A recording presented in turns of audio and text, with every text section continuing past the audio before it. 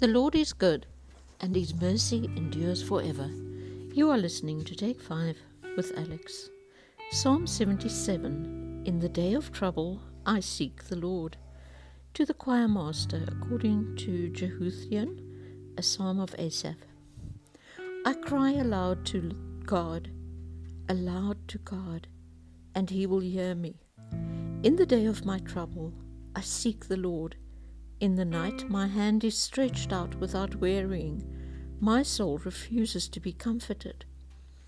When I remember God, I moan. When I meditate, my spirit faints. You hold my eyelids open. I am so troubled that I cannot speak. I consider the days of old, the years long ago. I said, let me remember my song in the night. Let me meditate in my heart. Then my spirit made a diligent search. Will the Lord spurn forever and never be favorable? Has His steadfast love forever ceased? Are His promises at an end for all time? Has God forgotten to be gracious? Has He in anger shut up His compassion? Then I said, I will appeal to the ears of the right hand of the Most High. I will remember the deeds of the Lord. Yes, I will remember your wonders of old. I will ponder all your work and meditate on your mighty deeds. Your way, O God, is holy. What God is great like our God? You are the God who works wonders. You have made known your might among the peoples.